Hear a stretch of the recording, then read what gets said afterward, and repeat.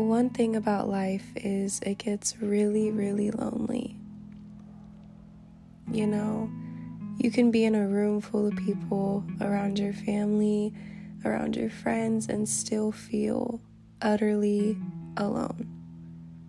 And it's a weird thing to explain because, I can be around all my friends, laughing, having a good time. But the moment I go home, or the moment I get in my car, or even get in my bed, all the thoughts start hitting me. Nighttime is the worst when it comes to loneliness. Loneliness is kind of mixed with a little bit of depression too, I guess you could say. It's crazy because it feels like it's such a bad thing to be alone. But really, if you're terrified of being alone, then that's usually the place that you need to be. It's easy to depend on other people for your happiness.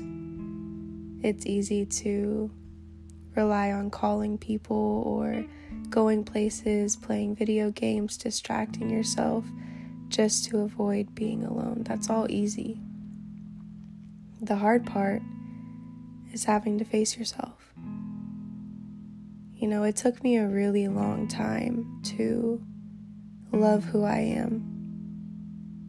It took me a really long time to be okay going to sleep alone. My best friend, I would go over his house and stay over there for weeks on end just so I didn't have to sleep alone. And it got to the point where I was tired. I was tired of being tired of myself. So I forced myself to isolate. And I didn't talk to anybody. I didn't talk to friends. I didn't talk to family. And I just sat by myself for a very long time, actually. I cried. I was lost. I was confused, full of anxiety, overthinking. Depression hit me. For weeks on end, I didn't take care of myself. Showering was hard. Getting up out of bed was hard. Going outside was hard. It took me a very long time to be okay with being with myself. And there's still a lot that I'm learning about this new person that I'm becoming. That's the thing about life is you'll get comfortable with being alone, and then you transition often into new parts of yourself that you don't know. So once you get comfortable with who you are and loving yourself, then there's a new version of yourself that appears, and it's even harder to keep getting to know yourself, if that makes sense. But you're constantly evolving. You're constantly going to be new versions of yourself. You're going to keep learning new parts of who you are, who you're becoming, maybe parts that you don't like, but you can always change.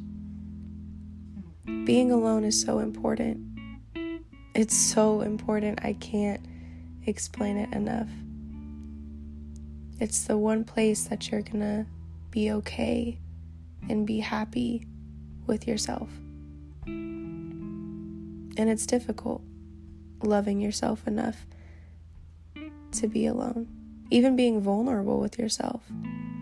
How long has it been since you actually sat by yourself and cried and just let everything out?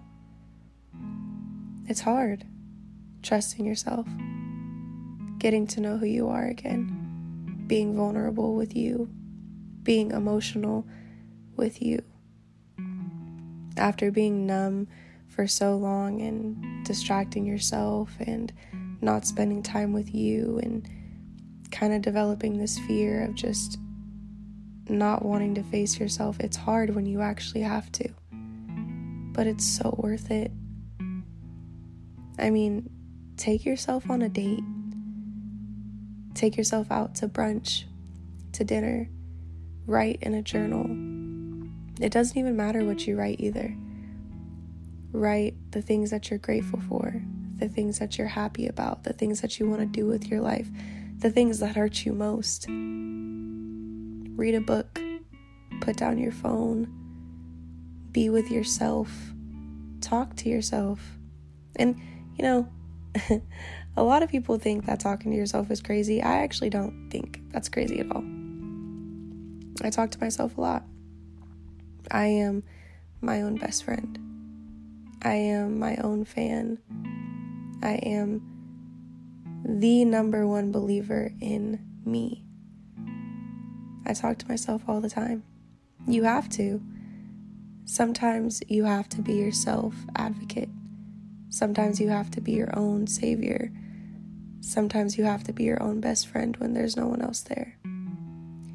Because you can go to your friends and you can go to your family when you're not okay. But the one person who can really change how you're feeling is you. You have to put in that effort. You have to put in that time to really make yourself okay again and to really be there for yourself. We all have an inner child, and sometimes we neglect it. Sometimes we forget it's there. Sometimes we forget to take care of it. That inner child it's a little you. It needs you. You need you. So don't be afraid to be alone anymore. Because I can assure you that once you find your own peace and solitude with yourself, you'll never look back. Once you start getting so comfortable with sitting with yourself, it's almost hard to kind of go back into reality and being an extrovert. It's a scary thing to do. But everything that you need, all the peace that you're looking for, all the happiness that you're looking for, all the love that you're looking for, it's in you. You hold all of it. People only add to our peace. People only add to our joy. But the one person who can fill up your cup is you. You literally have everything that you need within yourself. You just have to take the time to look for it. And it takes patience. Loving yourself, being alone, it's a process for sure. But it's definitely something that you should go for. Because the only person you have in this life is you. You came on this earth alone, and you're going to leave it alone.